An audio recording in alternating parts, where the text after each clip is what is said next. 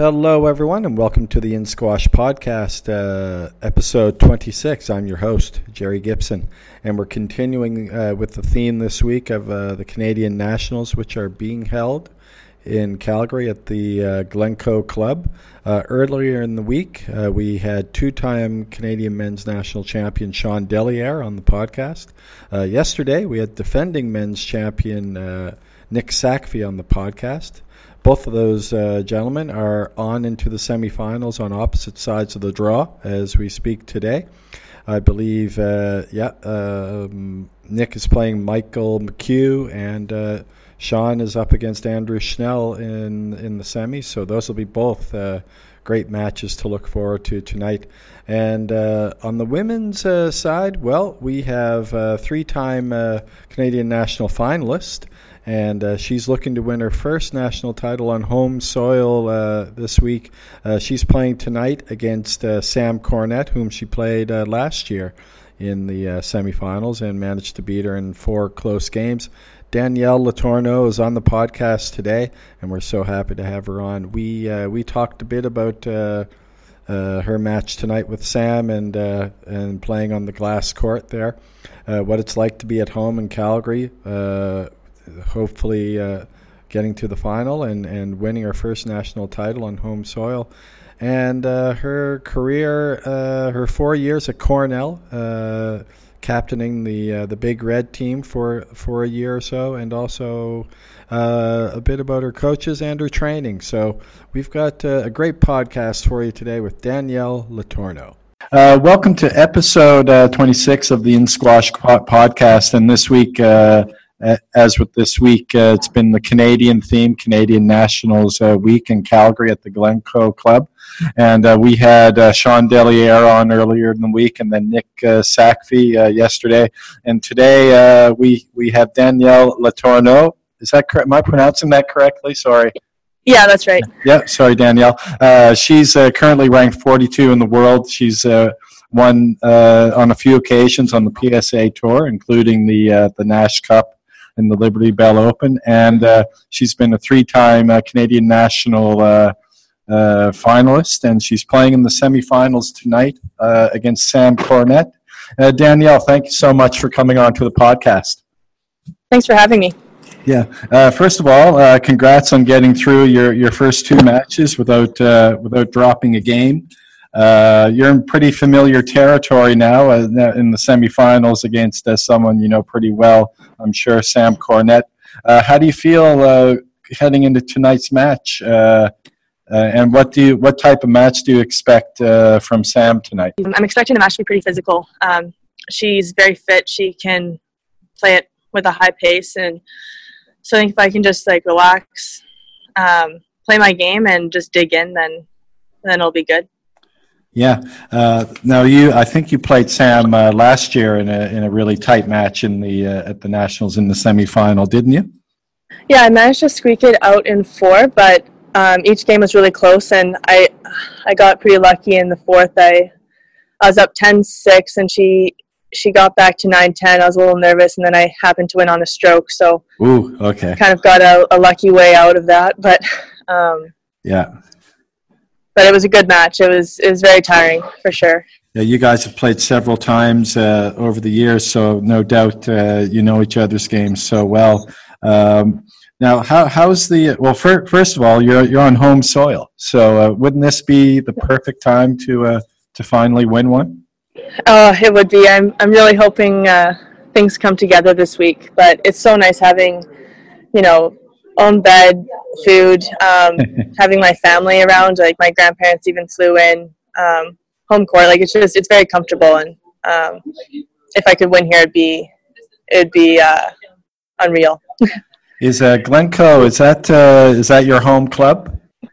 Yeah, it's one of them. So I was in the junior program at the Glencoe for years, and then went to school, and then now since I've been back, I do all my fitness at the Glencoe, and I still play some squash, but my coach is John Hill, and he's up at World Health, so I'm up at that club quite a lot as well. Okay. Yeah, I know Glencoe. I mean, I when I played juniors, I represented Nova Scotia back in the mid-'80s. It was there. So it's been around forever. Yeah, no, yeah, long time, and they actually just did an expansion, so pretty spoiled here. But That's nice. It's yeah, I good to got a be double court, spoiled. and yeah, and we've got a new doubles court, so it's kind of livened things up as well. And Okay. Well, I was speaking yesterday with Nick Sackvey, and he was talking about how the glass court is playing it's a very bouncy court. Have you played it yet in the tournament? How do you feel about it? yeah, so I played my first two matches on the glass court, and then each morning I've been practicing on it. At first, I was a little unsure because it's very bouncy. There's some odd bounces in the back, and then on the front wall, because of some of the stenciling, it's hard to see the ball. But it's I feel like now that I've had two matches under my belt, like everyone kind of gets used to it. I'm feeling more comfortable on it, but it just took like a little bit of time to adjust. Right. And what time is your match this evening? It's at 6:30. Okay, and so it's 10 a.m. now. So you've got a nice day to relax and sort of get pumped up for it. Yeah, definitely, and it's funny because like with the home court advantage, it's really nice. But I also find I've done a lot of socializing the first day, and then I'm trying to kind of back off, relax, get more in my own space, which it's a good challenge, but it's a different sort of obstacle that you wouldn't normally expect. Yeah, I would imagine being at home, you may have a few more sort of at-home obligations that you'd need to undertake. Yeah, well, I wouldn't say obligations. Like, it's just I really enjoy being around the club. I love watching the squash and watching my friends. But you have to also keep in mind to put yourself first, which I'm getting better at. Exactly. Yeah. Yeah. Now, if we take a look back, Danielle, for maybe some people who don't know much about your background, you had 4 incredible years at Cornell University where you were an All-American, an All-Ivy League player, and also you were named captain to the Big Red women's team as well. How were those years for you at Cornell, and particularly in terms of developing your squash? Well, it was really rewarding, and I felt that it made me really appreciate squash because, I mean, all day you're in class, you're studying, and I enjoyed that, but the best part of my day was always going to the squash court, seeing my teammates, and just having fun on court. Yeah. And then I was working with Mark and Julie DeVoy, and they did a lot of work with me to help me kind of improve my movement and improve my game. But I think the biggest part of it was learning to really compete and dig in, because in juniors you kind of can get away with more short shots. People haven't fully developed yet, but when you're playing for a team, you really want to keep the ball in play, really fight, really grind, not just for yourself but for everyone. So I felt like I developed a lot mentally and emotionally because of it. During those years at Cornell, I guess playing in the NCAA's, the competition would have been it would have been quite competitive. Was Amanda Sobey playing at that time as well? Yeah, I overlapped with her all 4 years, so we graduated the same year. She was very, very tough, but there are lots of other really good players. Some of them are graduating soon, so hopefully you can see some of them on tour as well. Yeah, we're seeing a lot more of that now, aren't we? With players playing in the U.S. At the college level, and then parlaying that into a professional career. Yeah, and I think some of them, depending on where you're at school, they're able to kind of do both at the same time. That's what Amanda's able to do. I struggled to do that because Cornell wasn't the most accessible place, but I think the level's really improved, and everyone is kind of going there with the goal of playing afterwards, which is really exciting. Yeah, absolutely. Yeah. And now, well, I guess your old coach, was it Susan DeVoy? No, Julie. Julie DeVoy and her husband. They've just retired, and now they've brought in, of course, David Palmer. Will you be, as an alum, will you be venturing down to Cornell every now and then for a bit of training with David? I'd like to. I haven't been yet. I went down once, but it was at a time when it was right before he started. So it'd be nice to go and do some training there. I know Holly Nodden, who's also in the semifinals tonight, trains with him, and I think he's her main coach. Okay. So I'd like to go train. It's just a matter of fitting it in with other tournaments. Well, he has a reputation for fitness and marine type training. So I've seen actually. I was going to mention this later. I've seen some of your in preparation for this. Don't get creeped out. I saw some of your Instagram pics, and you're in the gym doing some pretty good heavy lifting there. Yeah, no, I love the off court aspect of it, and I have a great trainer who I work with here, and so. Yeah, I wouldn't mind even going to Palmer with some of that intense fitness because I'm pretty used to it with Richard. Right. Yeah. He was. I actually got lucky and got him on my podcast a few weeks ago, and he was telling me about his beep test training. He completed the entire beep test, completed it 5 times with a 2-minute break in between each, like a simulated game. Do you think you'd like to try that? Oof. It makes me sick just thinking about it. Yeah, me too. But I'll try everything once, and then I guess it's good for me. Yeah. I have to go through some pain, but that sounds ridiculous. No, I mean, if you're, I'm a bit of a gym rat myself. So, like you said, you try it and tweak it, and whatever how you can get it to work for you, and then see how it goes after that. Yeah, exactly. I think it's something I would try in the summer when I didn't have, I could probably have like a whole week to recover from it. Yeah.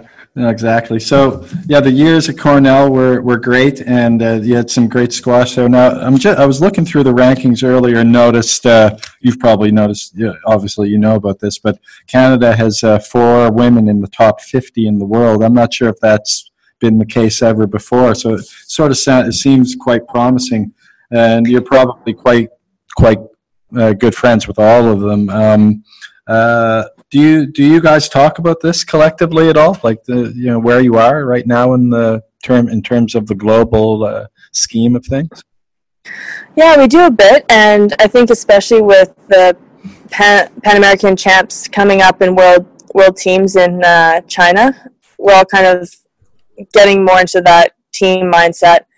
And I mean, the better everyone does, the better it is for the better everyone does individually, the better it is as a whole. So I think we've all been really good at supporting each other and trying to help each other get better. And yeah, we all get along so well that it's nice. We don't have that ultra competitive, intense sort of team mindset. We all can have fun, but also are trying to get up there worldwide. Yeah. Well, it looks good. And 42, is that your highest ranking to date, Danielle? No, I was at 40 a couple times. I think maybe 2 months ago. So I've been around the same little area for a while. So hopefully I can jump up into the top 40 soon. But right. It's been good. Yeah, so right now your ranking's at 42, but I was looking through your results, and you've had a bunch of wins over girls up above you, including Jenny Duncalf, Rachel Grinham, and you actually played a great match against Nicole David. I guess she's your idol, like a lot of the girls. You took a game off of her in a recent event. What do you think? I mean, obviously you've got it in you to win those matches against better players ranked above you. What do you need to do to make that more consistent? Well, I find right now it's also getting used to playing at a higher pace more consistently, because when I played Nicole on the glass court, and even when I played Camille in Chicago, one thing I noticed was just the pace that they played at. Yeah. But it wasn't just hitting it hard. They were hitting shots hard but very accurately. So I think if I can start playing at that sort of level. And it's also, I find anyone can have like a good or bad day, but the top players, the difference between their good and bad days are very small. Like it's just a couple errors. Like they're very steady. So I think if you can just really groove, fine-tune, try and find the tweaks in your swing or your movement and just make those small changes all the time. Like eventually you can get there. It's just a process. I know we all want it to go quicker than it does, but just trying to stay patient and just grind away.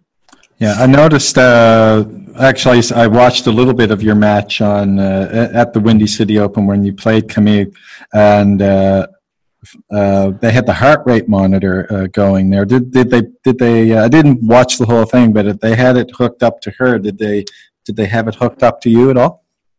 No, they didn't. I think we were the first match of the tournament, so they were just trying it out with one player, and she was open to it because I know some players have like an opt-in, opt-out.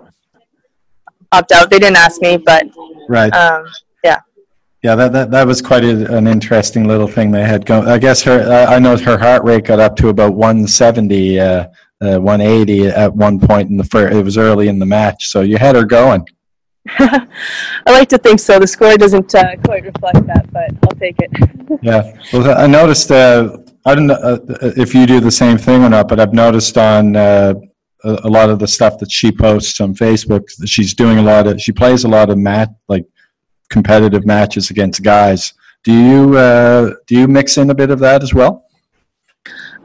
Yeah, a lot. So in Calgary, there's a couple women, but most of the people I'm training with are men. So we play a lot of practice matches, and then it's nice when I go away to tournaments. I train more with the other women, so I get used to the different style and stuff. But when I'm in Calgary, most of the time I'm just training with men. Right on. Who do you train with the most? I guess your brother is David, right? Yeah, no, I don't train with him too much because he's working in New York and living in New York. Yeah. But I mainly hit with like Jake Hooker, Paul Oppenheim, Brock Janzer, like a lot, and then there's a ton of other guys. Like occasionally I hit with Ian Power. Okay. Yeah. Yeah.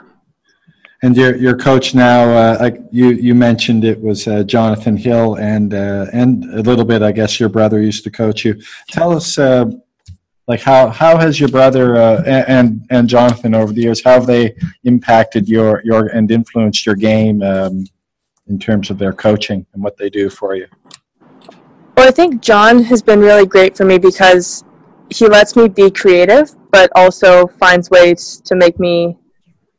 But he also keeps me in check and makes me play smarter because occasionally I'll throw in a reverse boast and he's like, well, you can be creative, but maybe in a better way. So it helps channel different shots. But it's also really fun. Like whenever we have a lesson, like we'll play a condition game for court sprints or stuff like that. So I think the important thing is still enjoying squash and really having fun because once you get too caught up in all the little stuff, it can really take its toll. So I think both Dave and John have been really good for that, like making a very positive atmosphere when I'm training. Yeah, that's important. Yeah.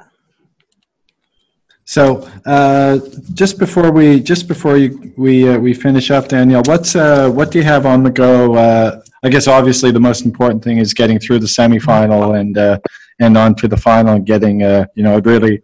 Looking back, I'm really pulling for you to get your first national title. Having been there 3 of the last 4 years, I mean, obviously you're right there. So, again, how are you feeling going into tonight's match?